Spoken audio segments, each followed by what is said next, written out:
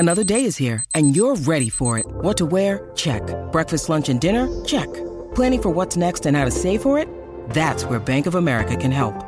For your financial to-dos, Bank of America has experts ready to help get you closer to your goals. Get started at one of our local financial centers or 24/7 in our mobile banking app. Find a location near you at bankofamerica.com/talktous. What would you like the power to do? Mobile banking requires downloading the app and is only available for select devices. Message and data rates may apply. Bank of America N.A., member FDIC.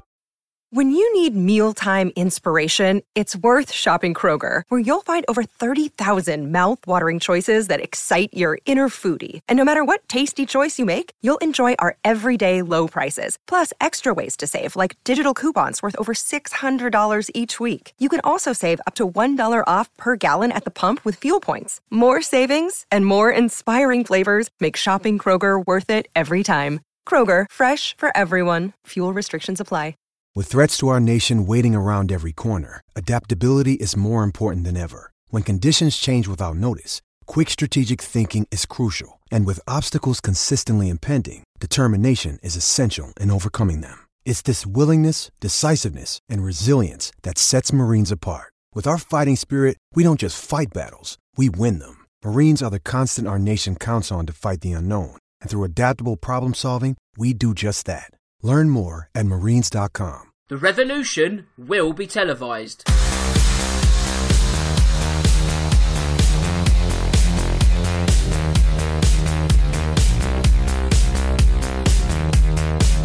Hello and welcome to episode 18 of this season's Real Football Cast. As always, I'm your host Dan Tracy, and in the next 60 minutes we'll be dissecting all the hot topics in football. As per usual, we'll be discussing what has been going on in the Premier League over the past few days, while in addition to that, there are also some off-pitch activities that have caught our eye and they'll be getting our attention in the next hour. It's been another incredible week of football, and that means that Cole is off on a scouting mission for me. However, that means it's Wally Pip time, because leading the line from the front is Drew. Drew, how have you been? And I hope all is well. I'm doing well, thank you. You know, I'm thinking since we're getting into the Christmas period and we might have to change tactics and all these different things, I'm thinking instead of two up front anyways, we should just have me play as a false nine. So I think this actually works out perfectly for today. Excellent. Right, I best do the social media bits first, otherwise we'll be talking into the abyss once more. First, if you want to get in touch with me, you can. That's on Twitter, at StanTracy1983. Also, the podcast has its own account, which is at Real Football Pod. If you want to become a shareholder, all you need to do is follow and join this very elite members club. You can find me via iTunes by searching for Real Football Cast, and if you use that platform, then don't forget to subscribe, as you won't miss a single episode, and also leave a review. And if you're not a fan of all things Apple, you can find me on SoundCloud and Acast, while the easiest way to find all the links is by going to realfootballcast.com. As you should know by now, the Real Football Cast is sponsored by Loserpool. And what is Loserpool, I hear you ask? It's the company behind the game Last Man Standing, one which is free to enter, and the prize pool once again stands at £1,000. If this has grabbed your interest, then be sure to visit loserpool.com and create an account. The odds of winning are great, but they're even better if you sign up. Right then, it's time to go live, and where should we go first? Let's turn on our television sets, because I want to talk about how we will both be watching our midweek action, because it seems as if a television revolution is on the horizon. 10 midweek matches in 2 batches have been snapped up by Amazon Prime in the UK, and that means a new platform has entered the UK television landscape, and it's creating quite a stir. So Drew, first up, how's that working for you on your side of the pond? Is that something different from NBC? Have you got Amazon as well? So we have Amazon Prime, but it's not showing the games. The games will still be on NBC Sports for everyone to watch on TV. But I'm still paying attention to it because I have been a big fan of streaming for a very long time. You know, if you think about it, sports are the only form of entertainment that haven't gone to live streaming in the past, 5 or 8 years. If you look at movies and TV, you have Netflix and Hulu and Disney Plus, all these different things. Music is YouTube and Spotify. Books is Kindle and take podcasts now. A lot of TV shows are even offered on podcasts. So everything is streaming except live sports. So I'm glad to see this finally starting. For me, I've been saying for a while, the snowball effect doesn't take place until finally the broadcasting rights are streaming domestically. right? Here in the U.S., we can watch the Bundesliga streaming on ESPN Plus. We can watch Serie A, or I'm sorry, that starts next year. Right now, we can watch Serie A streaming on ESPN Plus. But domestically, those are still on TV in their respective countries. And so I think, overseas rights don't have that much of an influence. Where now, with Amazon Prime having this midweek set of fixtures and Boxing Day, I actually think this is the beginning of the revolution, as you kind of alluded to a moment ago. And so I'm in love with this. I think this is a great idea. I think Amazon Prime have a perfect set of fixtures at a spectacular time for them.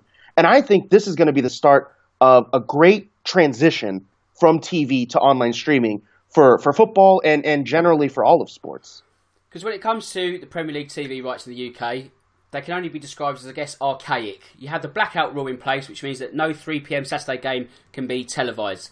So is this Amazon process, is this the testing of the water for that rule to finally be eroded? Yes, and that's exactly why I think Amazon went with just 2 games, or 2 match days. Let's start with these. Let's see how it does. And the reason I think it's so great is because, take before, midweek or Boxing Day, you have games kicking off at the same time, and you're at the mercy of the Sky or BT, whichever match they choose to show. Where with streaming, you don't have that. So essentially, you're satisfying more customers with more options and options that they like. I don't know how Amazon Prime is going to do this. I'm assuming essentially they have all 10 games on there and you can just click the one you want to watch.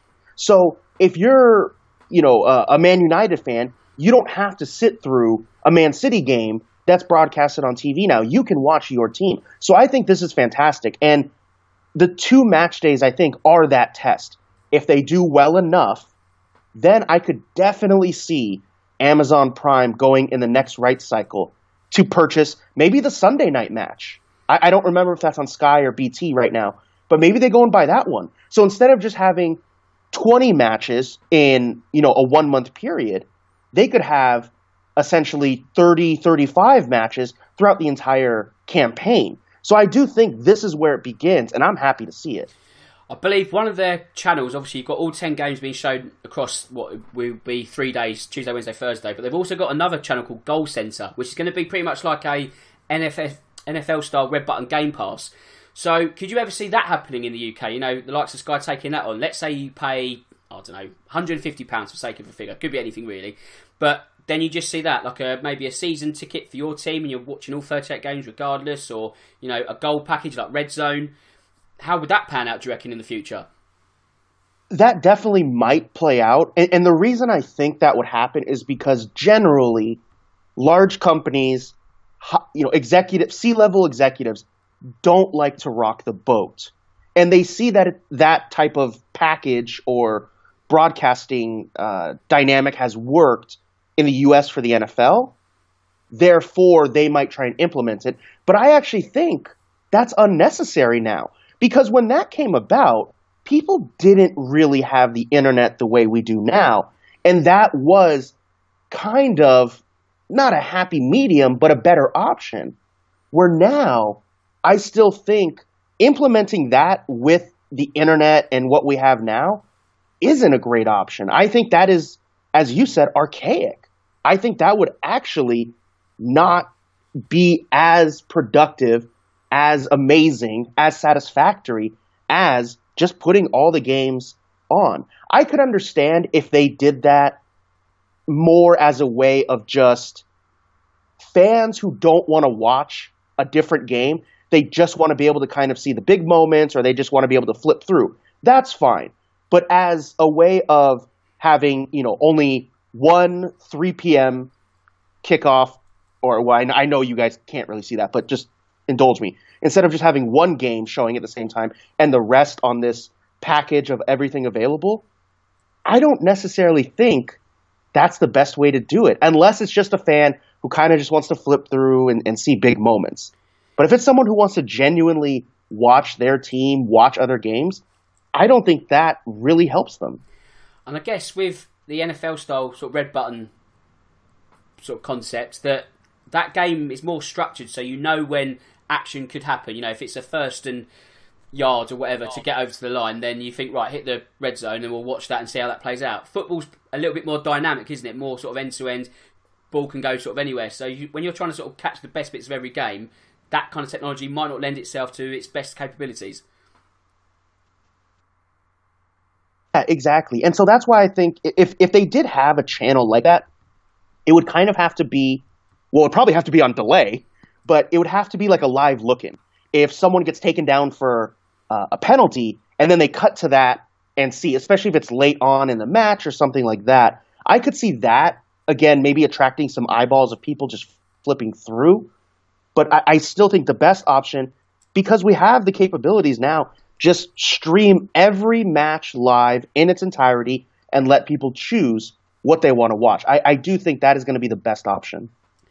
So, in this argument, you know, the way we're sort of spelling this out, the TV fan wins. However, they say that football without fans is nothing, so you still need people to go to the games.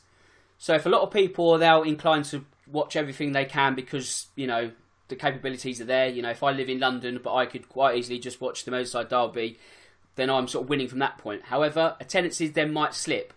Is the answer there that Premier League teams could make their tickets a lot cheaper to then still get the grounds full? Well, they could do that, but honestly, I fundamentally disagree with the premise that it would stop fans from going, because that's exactly what the argument was about broadcasting games on radio and then on TV. Well, if you put it on radio, people won't come to the match. That didn't happen. They'll say, if you put it on TV, people will just watch it on TV. And while that's true, look at the Premier League now. It's the behemoth it is because of TV. So I think the internet broadcasting, whether it be Prime or whatever it happens to be in the future, it's the same thing. People will watch, but they're still going to go to matches, because going to a match is about, you know, the in-stadium experience. It's not just about watching the football. Obviously, that's a big part of it. But you have that feeling of singing with fans. You have that feeling of being able to see it live. You know, it's a much different experience. I mean, take now with Netflix. Yes, people stay home and watch Netflix more, but you also still have movies that are some of the highest grossing of all time. Now, of course, inflation plays into that, but that's a different argument.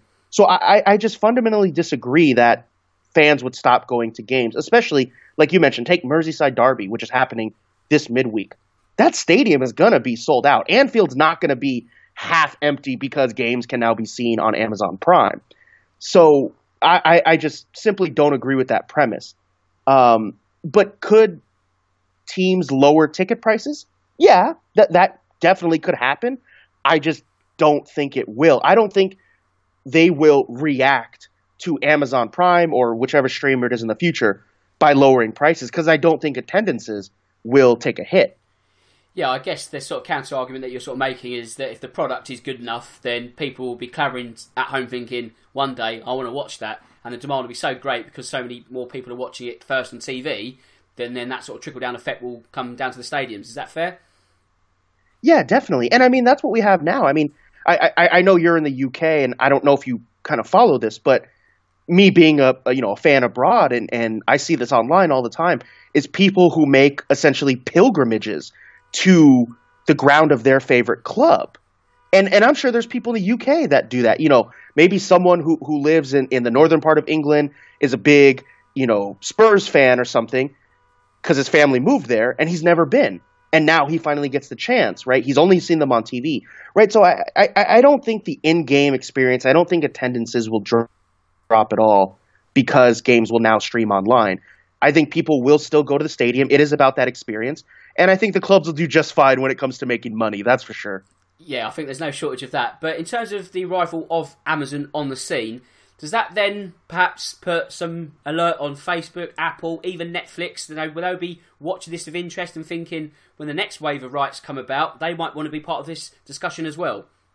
Well, they definitely might. And not Amazon, Facebook used to have the rights to, I believe it was the Champions League in Spanish in South American countries. So Facebook has dabbled in it before. Here in the US, this was the previous cycle, they had one Champions League match each match day available on Facebook for free. Now, generally, it was the worst match. You'd have Zenit versus Genk or something like that. But, these different companies have dabbled in it. This is why I think actually Amazon is the perfect streamer of not just football, but all sports.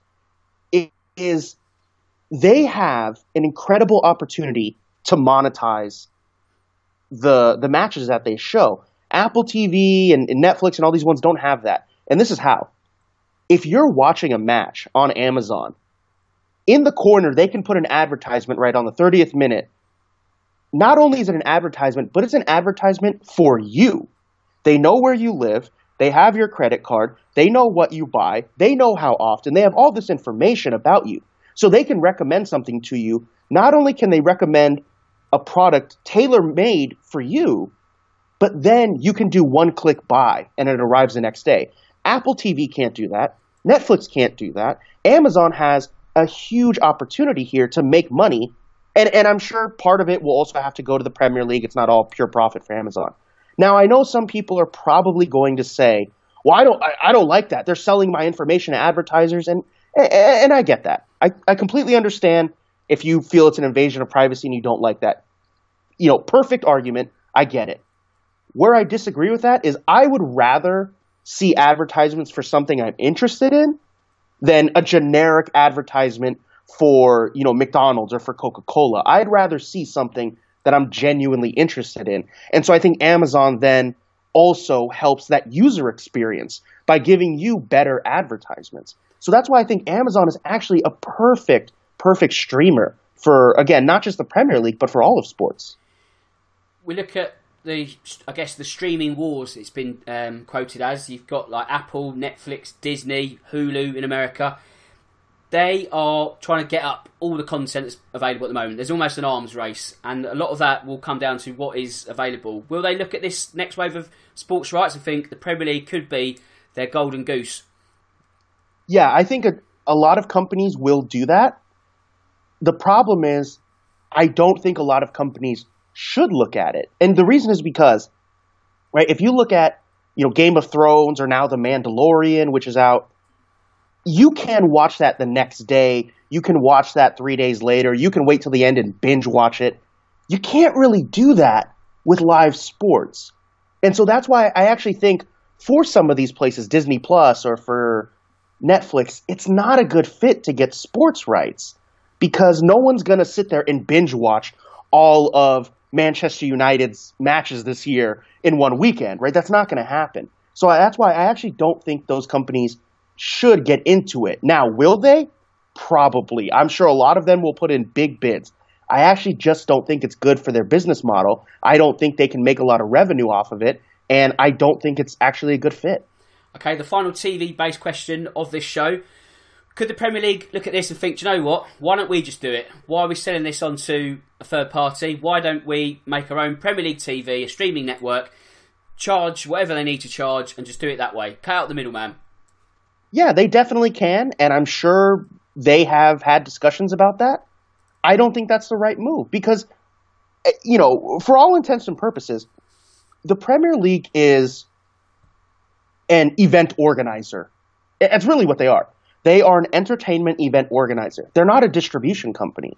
And so to me, I think, why waste all of that time, money, resources, energy on creating, fixing all the problems and handling distribution like that when you have companies that already have it set up? Amazon Prime already streams. They know how to do it. Why would you go through all of that hassle when they're going to pay you, $1 billion, $2 billion, $3 billion or pounds, and you don't have any of that headache? So I don't think it's in the Premier League's best interest to do it on their own.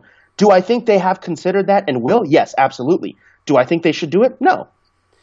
Okay, that's a fantastic debate, and I'm sure it's a topic we will come back to over the next weeks and months, but it'll be, like you say, certainly interesting to see how Amazon deal with this. Also, it'll be interesting to see their server power, because a lot of strain is going to be put on broadband across the country, so one thing they don't want is, bad streaming technology and it's all gone wrong. There's a multitude of complaints. I know that happened with the tennis when they bought the rights over here. So fingers crossed they'll actually get things right this time around. Talking of getting things right, Watford and Arsenal. Now, they haven't been getting it right on the pitch, and as a consequence, they both sacked their managers in the past show. So, let's go to Arsenal first.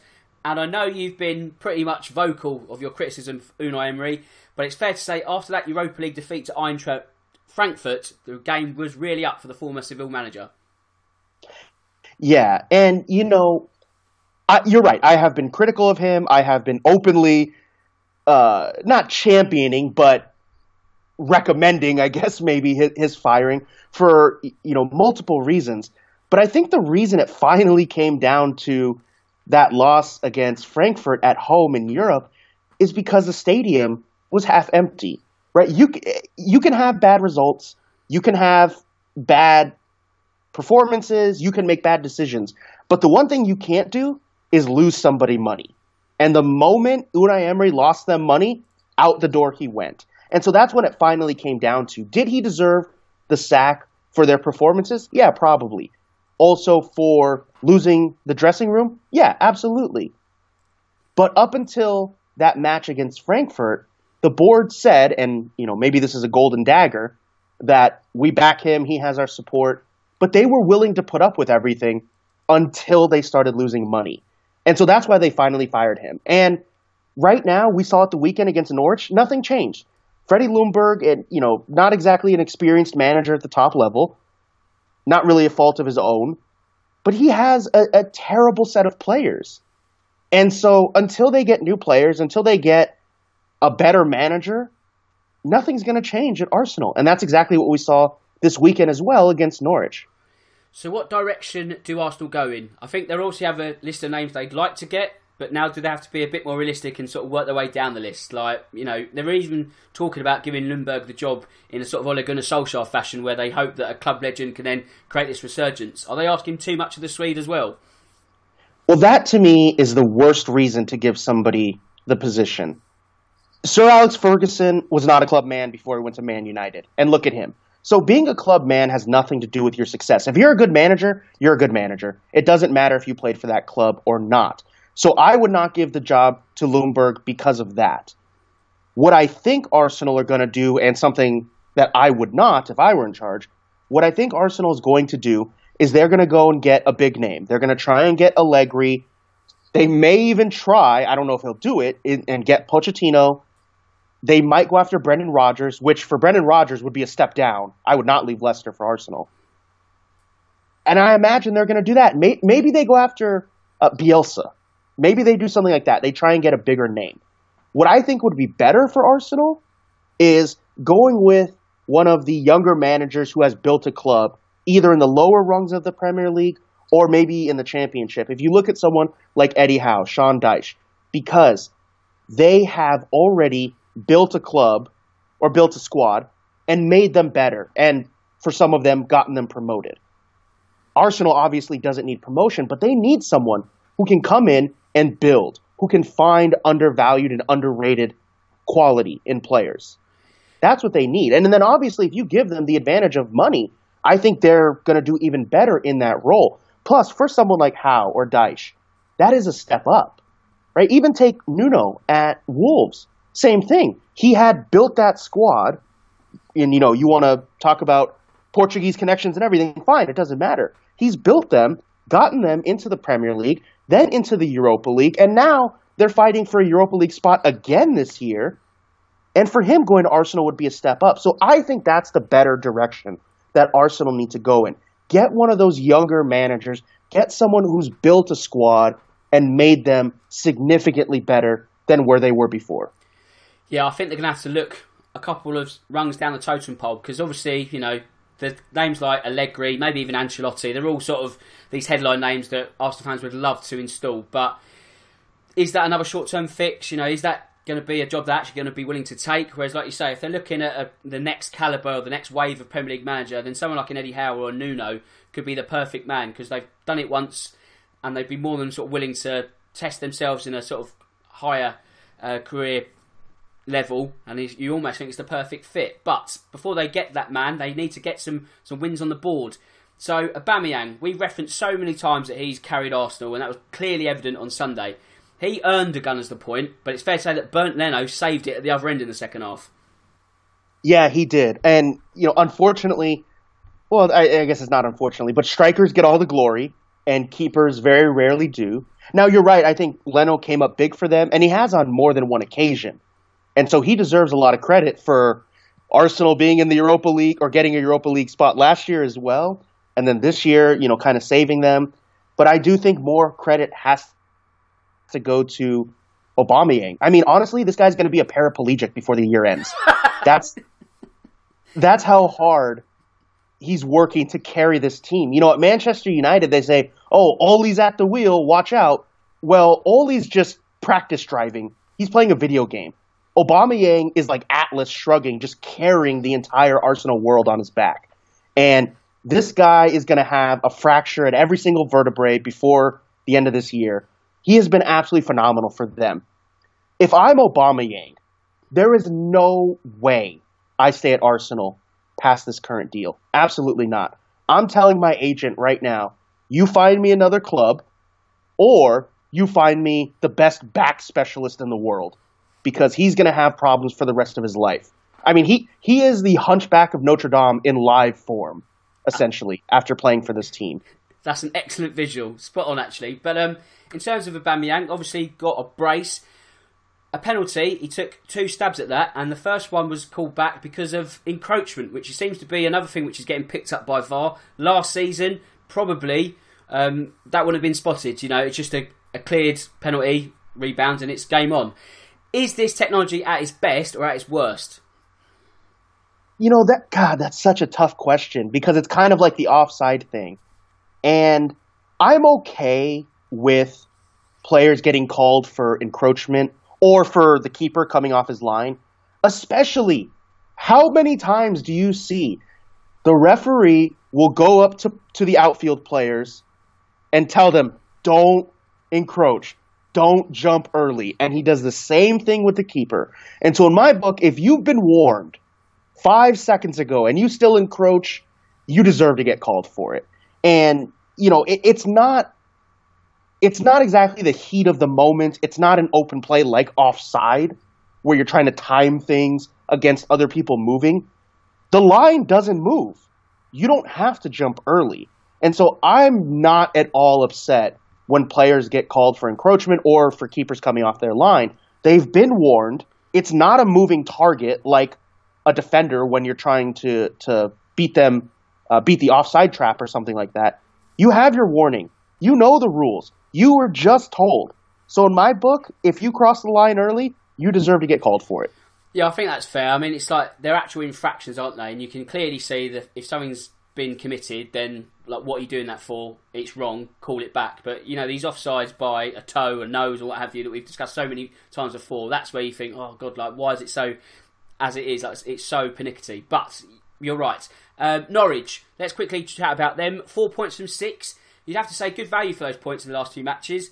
The mood would have certainly been lifted around Carrow Road, but there's still a lot of work to be done, isn't there? Yeah, I think for Norwich, obviously they had a terrible slide after that win against Manchester City. But I don't think that this is where they turn it around and now they're going to go mid-table. I think Norwich are going to continue to struggle. I think this is a good set of games, good for them, 4 points in 6. But still, they're going to have a tough year of it. They might give a better fight to stay in the Premier League this season. Maybe this helps them with a little bit of confidence and all of that. However, if you draw Arsenal at home and you think that's a brilliant result, you're not that good of a team. Therefore, I don't think Norwich should look at this and see it as some sort of moral victory or anything like that. I think they're still going to continue to struggle. Pukki has not been in goal-scoring form like he was for the first month of the season, and I think they're going to continue to have a tough time. And then now they're going into the Christmas period, playing every 3 days. I think they're going to continue to struggle, and this is going to be a tough time for them. Right, okay, that's one manager who has got the chop. On the other side of the break, we'll talk about the other. Your accumulator letting you down again. You've cashed out early. and you just can't win. Prehistoric football coupons? Nah. Have a think about it. Why not play a new way?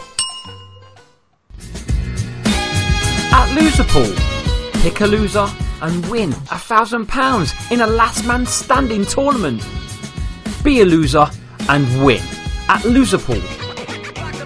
Enter for free now. Visit loserpool.com. Okay, welcome back. I hope you're still there. I hope Drew's still there, otherwise I'll be on my own for the next half an hour. I think he is. I think we're all right. So, before we chat about a certain ex-Watford manager, let's quickly recap the Loserpool points and picks from last week. We're not going to do one on this show because it's all midweek and we're all out of sync. So, let's just do a quick recap. Cole is still top of the leaderboard with 14 points because he picked Bournemouth to lose correctly. Drew, you were saved by VAR as your Everton pick just came good at the very, very end. So you're hot on his heels with 12 points. And I went for West Ham to lose. And Drew, what happened there? I mean, if we have time, we'll chat about the actual match itself. But I'm languishing at the bottom. So to recap the table, it's Cole on 14, Drew on 12, all to play for. And me in relegation mood in 8 points. So not good for me. And it's not good for Watford because 10 games is all he got. Quique Sanchez-Flores is gone. So nothing in the way of a new manager bounce. Was that the right decision or not? Honestly, at this point, Watford are just firing managers just to fire them. It's almost as if their strategy is new manager bounce twice a year and that's going to keep us up. That's essentially what they're going for. And it's unfortunate for Quique Sanchez-Flores. I'm sure part of it he knew. Well, every manager, it's never a long-term stay. It's always an interim job, every single manager. I don't care what team you manage, it's always interim. But I think for him, he knew lasting the season would be almost a miracle. I think he knew that it was going to be a tough time. And obviously it shows that Javi Gracia wasn't the problem. Neither was Quique Sanchez-Flores. This team is just downright awful. You know, Troy Deeney has been hurt for the year. And imagine when he does come back and he doesn't start scoring goals, what are they going to do then? If they're waiting for, you know, Captain Troy Deeney to lead the charge and take them to the promised land of staying up, if he doesn't kick on, they're really in a pickle at that point. And Gerard Deulofeu hasn't played as well as he did last year, and so I think Watford are unfortunately just in a sorry state of affairs on the pitch more than anything else. And that's most likely going to lead them to the championship. And so for Quique Sanchez-Flores, it's unfortunate. Again, though, I think he understood the situation. And I'm not saying it's okay. I'm not saying he shouldn't feel upset about getting sacked. Nobody wants to get fired. I've been fired before. It's terrible. But ultimately, I think deep down he knew that this was going to happen at some point or another. I mean, when you look at Watford and their constant, shall we say, revolving door policy when it comes to managers, has this short-term approach finally caught up with them? It sure seems like it because, you know, if you look at, was it Sean Dyche? I believe he took the Burnley job, got them promoted, then they got relegated, then they got promoted again. That's right. I believe. And so, you know, look at him. They were patient enough to endure a relegation and let him play it out and then come back up. And I know teams really want that Premier League money, and that's why they're so quick to pull the trigger. And I think it's a valid reason. I do think, though, more teams, and especially a club like Watford, they're not a big club. They're not even really like a mid-sized club. They are pretty small. And so I think they have to become a little bit more patient. They can't pull the trigger so quickly like a Big Six club fighting for Champions League. I think they have to reevaluate, reassess, and kind of change their strategy. The revolving door, I guess you could say it's, quote, worked over the past few seasons. But like you said, it's catching up to them. And I think this is kind of the beginning of the end for them in this kind of Premier League run that they've had over the past few seasons. And I think they're going to go down. And until they change their strategy, it's going to be tough for them to not only get back up to the Premier League, but stay up. I mean, when you look at certain clubs in the Premier League, you get an idea of what they're all about and what they stand for. But when it comes to Watford, what identity do they have? Like, what are they all about? Because I can't really see what they sort of stand for. It's almost as if they're just a team of foreign mercenaries. Now, it's not really about nationalities or such, but, you know, there's no pride in youth or homegrown talent. And, like I say, all this sort of short-termism, like, why don't they actually put building blocks in and progress that way? Well, you know, they probably should. And I think for a smaller club, that's probably going to make more sense. Is you have, especially with younger players, I think that drive and that determination to make it to the senior squad and make their debuts and play their first professional home match in, you know, for Watford, Vicarage Road and everything. I think there is a bit of pride in that. And I think fans will take to that very well. I think if you're a bigger club, you know, a Big Six team, then I think as you said, you know, the mercenary approach, I don't think that's a bad thing, and it probably works pretty well. But if you're a smaller club, I don't really think you can afford to do that. And if you take Watford, for example, it's not working, and it's actually going to end up taking them backwards. And so I do think they should change it a little bit and try and invest more in their youth, in their academy, and try and kind of build up that way. I think that probably would be a better strategy for them. So if we go to the game that was ultimately the death knell for Mr. Sanchez, it was one that was turned by a lack of VAR. So, by the letter of the law, should Southampton's level have been pulled back? And, you know, there's an apology after the game saying, oops, we didn't get that camera angle at the time, but too little too late, really, isn't it? Yeah, you know, it boggles my mind that the broadcasters have more angles than VAR. Honestly, I don't think that's true. I think it's an excuse they use. Because now the onus is not on the VAR official. It's not on anyone at the, the PGMOL. It's not on anyone there. It's on the technology. Oh, the technology failed us. We didn't have this to help us out. I do not believe for 1 second that TV broadcasters have more opportunities to see a replay. I just simply don't. It doesn't make any sense for that to be the case. And especially, it's not as if this is the first week of the season. It's not as if they're in a testing phase. It's not as if VAR hasn't been used at other competitions in other countries all over the world. So I just fail to believe it. And with that being said, I think that's why you get this kind of half-hearted apology about how they didn't have the right camera angle. Yeah, I mean, there can't be anything right in the sense that Sky Sports has got more cameras available to actually show the game than the purpose of trying to make the game better hasn't got the right eyesight. And it's like, well, you know, surely they've got to be at least on a level playing field, if you pardon the pun, because how can that be right, really? But, like you say, too little too late, a wishy-washy apology, but what good does that do for the ex-Watford manager? As for Southampton, a huge win, and I guess what you'd have to consider a relegation six-pointer. For the Saints, it's almost as if they're now going to have to keep Danny Ings wrapped up in cotton wool if they're going to have any chance of survival.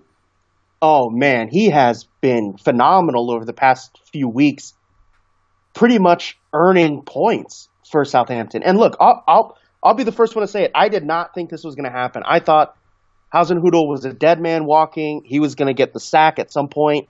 And even if he didn't, I didn't think that Southampton would kind of turn it around as they have done in the past couple of matches, surprisingly.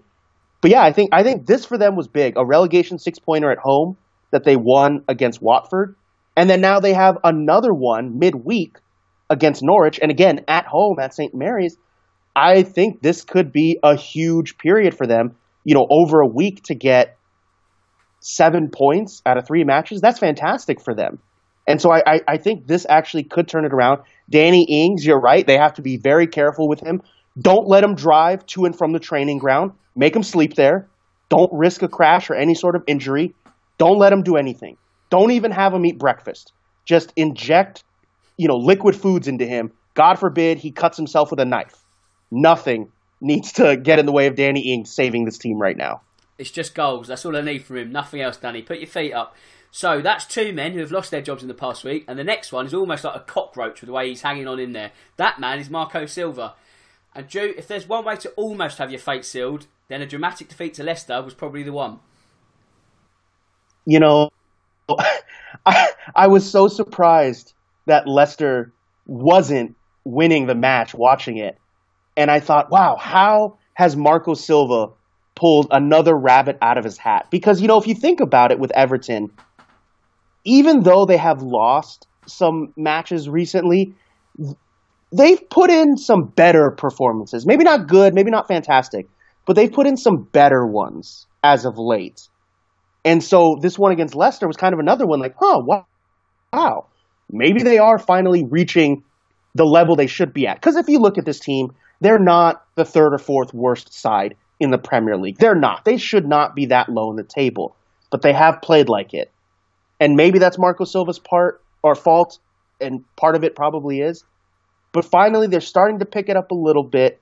And I think this match against Leicester was kind of the culmination of that, except that it ended poorly.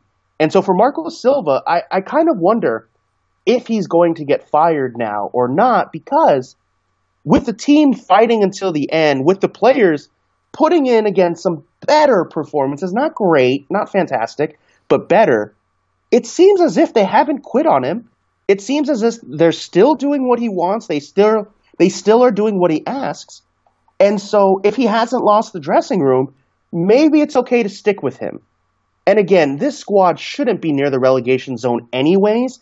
I think they've been playing below par, for their standard at least. And so keeping him, I think, actually may not be the worst thing in the world. I've more been surprised that he hasn't been fired more than calling for his firing. Right? When it came to Unai Emery, I said, get this guy out. He's clearly not doing it. But Marco Silva, I was more shocked that it hadn't happened yet. That was going to be my next point, actually. The fact that it looks like the players are still working for him. He hasn't lost the dressing room like how Pochettino did a couple of weeks back. So that's arguably his saving grace. However, that then speaks more volumes about the manager, doesn't it? Because obviously there's some sort of disconnect. Like, the players are trying really hard. So are the instructions correct? Like, where is it going wrong between manager and pitch? Yeah, maybe he should go manage Arsenal. Maybe they should hire him. Because surprisingly, this speaks to him as a manager, either, man management quality, or maybe as a motivational speaker. Somehow he's been able to galvanize this squad a little bit and keep their heads up, which I didn't think was going to happen, because if you look at his previous track history in the Premier League, he hasn't been able to do that. And so seeing it now, good for him, right? I never want to see someone get fired. I know what it's like. And so good for him. I'm just very, very surprised by it. I do kind of wonder, though, if he does get sacked, who they're going to bring in and how the players are going to respond to that manager. Because, again, right now it looks as if they're still with Marco Silva. They still feel that he can, guide them out of this misery and into greener pastures. Well, we spoke about David Moyes last week, didn't we? And that's gone down like a lead balloon for some quarters. Well, actually, the majority of the Everton fan base, because that was suggested by the former owner, Bill Kenwright, who's got like a 5% share in the club. A safe pair of hands, but surely if they did get Moyes in, which looks a bit unlikely now, that would surely be a retrograde step, wouldn't it? Yeah, and not just chronologically, but in all aspects, I think that would be a step backwards. And, like we talked about before, if they're getting him just to save them for this year, then I can kind of understand that. But he should not be hired with the intent of being the manager for an extended period of time after this season. I don't think that's the right move. And if I'm Everton, I wouldn't try and make that move. I think it's kind of like all the other managers in previous seasons that we've talked about, as a club man. And I think that's why they're looking at David Moyes. It's as if they're just trying to restore the glory years of his reign. And this nostalgia factor is kind of what they're going after, which to me, nostalgia doesn't win you matches. Talent does. And it's not to say that David Moyes isn't a good manager. Clearly he is. He had a fantastic run at Everton for, a decade? And so he's certainly qualified. I just don't think he's the solution to their problems right now. Yeah, and I think also you've got to remember with David Moyes, there's no taking away his record at Everton, but since then he's been an absolute bust. I mean, maybe at West Ham he was a safe pair of hands, obviously didn't take him down, but Sunderland, Real Sociedad, Manchester United, if you're an Everton fan and that name crops up, you're sort of thinking, regardless of his history, I wouldn't want him for his record afterwards. But talking of managers, once again, we have got to give credit to Brendan Rodgers, especially when he switched his system to a 3-5-2. It seems at the moment that whatever way Leicester set up, they really are an exciting team to watch. Yeah, they are, absolutely. And, that's what's so fun about watching them is that they win in so many different ways, right? They've blown out teams. They have won by thin margins. They've had comeback victories. And then, of course, this one, the dramatic goal at the end, which was flagged for offside after the goal had gone in. Then VAR canceled out the offside ruling. And look, I am someone who is staunchly against VAR, and I make it loud, proud, and known. But in this case, I have to applaud VAR for, of course, being there, but getting the call right. I think the officials did it right. They let everything play out, then flagged him. Then VAR took over and said, no, he was onside. So I think they got the procedure correct. I think they got the call correct. I think VAR did everything perfectly in this instance. Now, I am still against it. I will say that I am against VAR, but in this case, I am happy to have seen it used correctly, get the right call, and then, of course, help me in my loser pool pick. That was the most important reason. Of course, it was Kelechi Iheanacho got the winner. He's almost become the forgotten man at the Foxes. Obviously, he's in the limelight now. But what role can he play? And can he get back to anything close to the hype he had surrounding him when he was at Manchester City? That's tough. I think because right now he's been essentially played out of the squad because everyone else has just been so much better than him. And so I think, unfortunately for him, yeah, you're right. He had a lot of hype. He has a lot of talent. But for his sake, there's just guys in front of him that are better and have played and performed very, very well. And so I think this season, he's going to be a super sub, kind of like the way he was in this match. Because when he came on, he absolutely changed the game. He was so dynamic in the midfield. And then, of course, getting into the attack and the assist for Vardy's goal and then the winner at the end, he was phenomenal as a substitute in this game. And so I think that's what he's going to have to do for the remainder of the year. And he'll probably get a couple starts. He'll get his opportunities, but I think he's going to remain as a super sub. And next year, if he stays and if Leicester get into Europe, that's really going to be his opportunity because they're going to have to rotate more. They're going to have to use more of their squad, and that's going to be his time to shine. Talking of Manchester City, and it looks like they may have just thrown away their chance of a third straight league success because the draw against Newcastle, coupled with that Sergio Aguero injury, and that might just be their nail in the coffin. Yeah, this is what convinced me in this match that Manchester City are out of the title race, at least right now and probably for most of the year, is if you look at the two substitutes with 20 minutes remaining, tied 1-1 at Newcastle. Relegation battling Newcastle. I know they're not that low in the table, but points-wise, they're not far off. And the two substitutes for Manchester City are just walking off the pitch. David Silva and Riyad Mahrez, neither one of them sprinted off. Neither one of them went off at the closest part of the pitch, right? They went to the substitutes in the middle. David Silva takes off the armband, and instead of giving it to someone else, because really at that point, who cares who's wearing the armband? He doesn't just give it to someone and sprint off. No, he goes all the way to, I believe it was Fernandinho, and just lollygags, wasting time. And this to me was arrogance. This to me, there was no sense of urgency. This was complacency in that, well, we're Manchester City. This is Newcastle. Of course we're going to end up winning the game. And while they did score from a brilliant goal from Kevin De Bruyne, a few minutes after that, Newcastle equalized. And so I think Manchester City this year have a bit of arrogance, a bit of big-headedness, and I think it has come back to haunt them on several occasions. Norwich was one of them. Newcastle is another one. I think this game really put on display why they're not going to win the title this year. Yeah, I think you're right in the sense that there's arrogance that belief, well, we've done it twice, we'll easily do it a third, and it's really not been the case. You'd have to say, though, a spirited draw for Newcastle, but why on earth can none of their attacking trio find the net? Because once again, they got bailed out by more defensively minded players. It's incredible how little their attackers are scoring, and yet somehow Newcastle are kind of mid-table, sitting in 14th. I don't know how they're doing it. I mean, in the last few weeks, not only has it not been attackers, it's been defenders. I know this one was Jonjo Shelvey, or the second one. But it's incredible that they're getting so much production out of their defensive players. It's mind-boggling. And just imagine if finally their attacking players do kick on. Joelinton, Miguel Almiron. If those guys finally do start contributing on the stat sheet, then Newcastle are going to be really safe. I mean, they're not even going to be flirting with relegation. I don't think that's going to happen. I do think their attackers will continue to struggle. It's been a third of the season.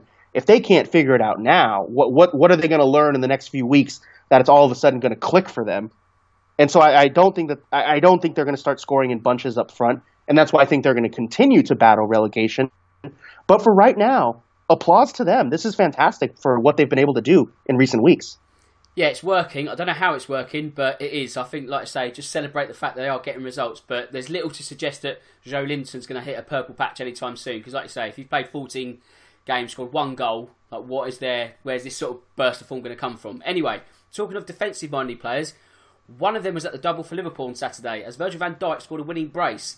To Drew, once again, it was a win by the skin of their teeth, just a one-goal margin. Will they care that much, though, especially as this one was record equalling?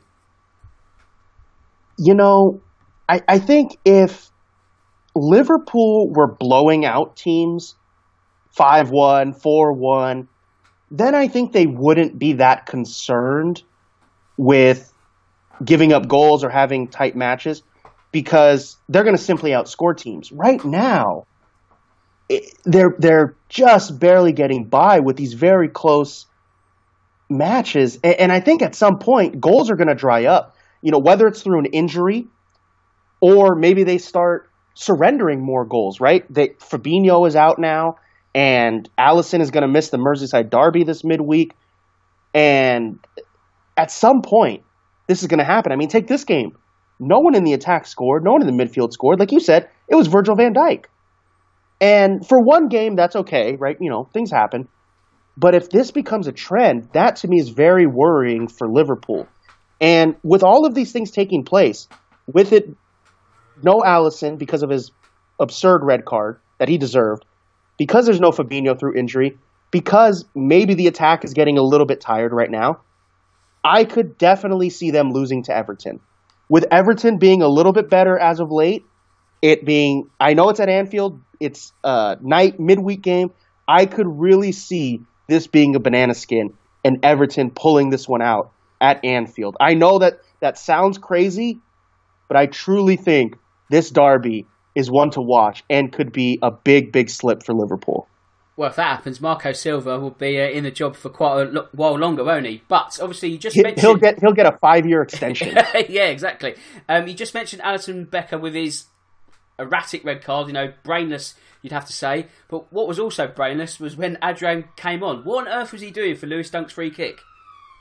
That's so weird because he told the wall. I saw this clip. He comes on, and as he's going towards net, as he gets to the box, he's telling guys. It looks as if he's saying five guys in the wall, and yet he's still trying to organize them. You know, a minute 90 seconds later, as that free kick is happening. Now, I will say, maybe the referee didn't realize he was still organizing the wall.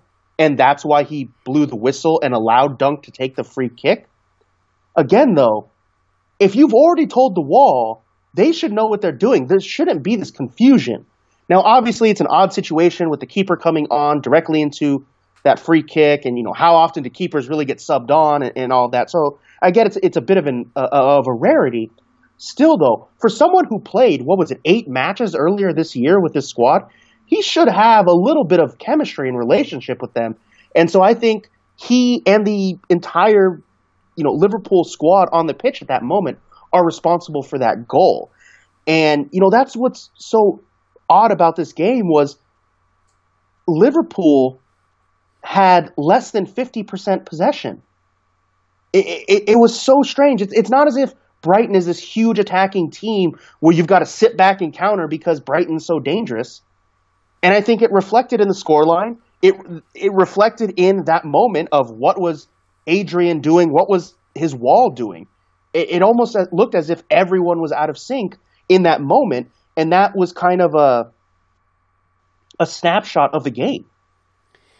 Okay, let's move on to Chelsea. We'll squeeze them in quickly. So if they were gallant in defeat the weekend before, that wasn't really the case against West Ham. Were you feeling rather blue after a lacklustre showing? A little bit, yes. What I think is most important from this game to take away is Chelsea really need Tammy Abraham back. Because without him, they are not going to have anyone in attack. Now, with this game, I think you see Olivier Giroud, for all of the qualities he does have, being good in the box, being good with his head, he has absolutely no pace. And I know that's not a shock to anyone, but he cannot be a starter for Chelsea right now. I do think, though, Lampard started him on purpose. Man management. Giroud wants to leave. He's been open about that. And now that there is an opportunity for someone else to take the starting role, however long that may be during Abraham's injury, I think Lampard did the right thing and say, all right, Olivier, I want you here. I want you to stay. Go start. I believe in you. It obviously didn't work out, but I think Lampard did the right thing. It just backfired on him.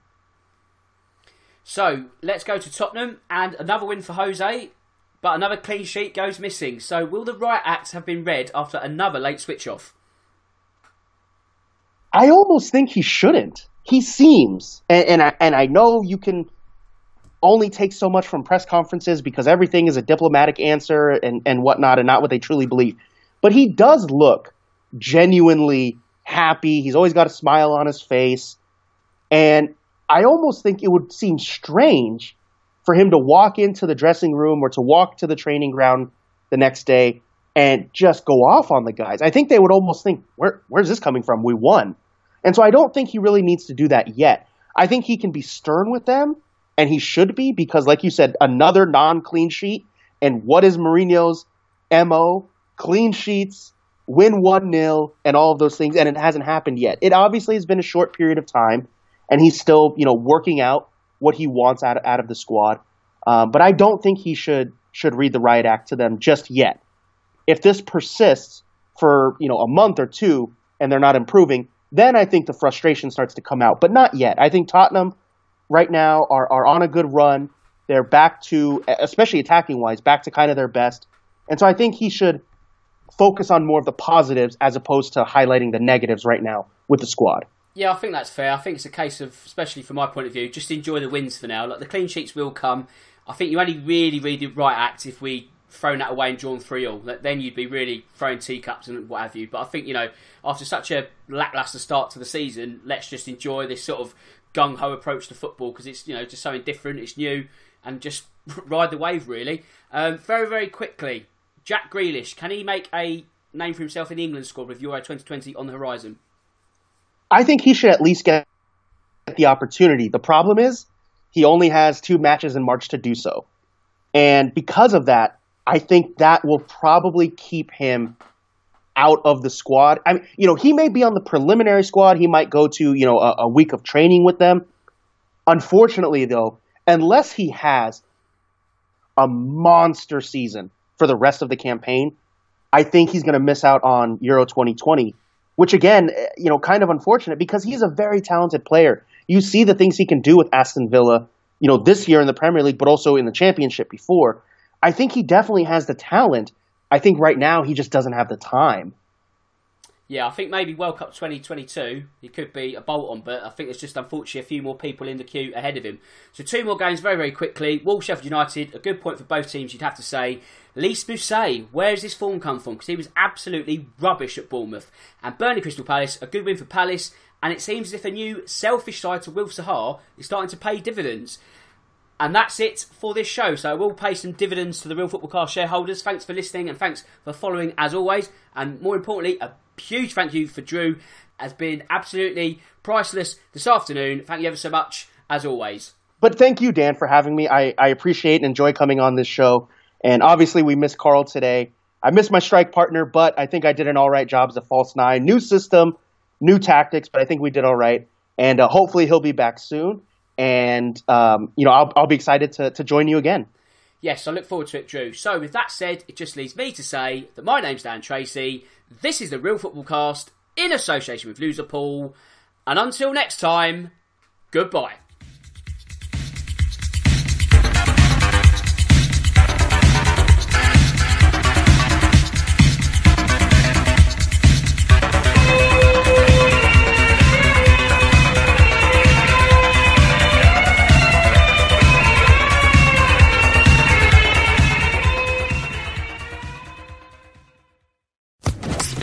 Podcast Network.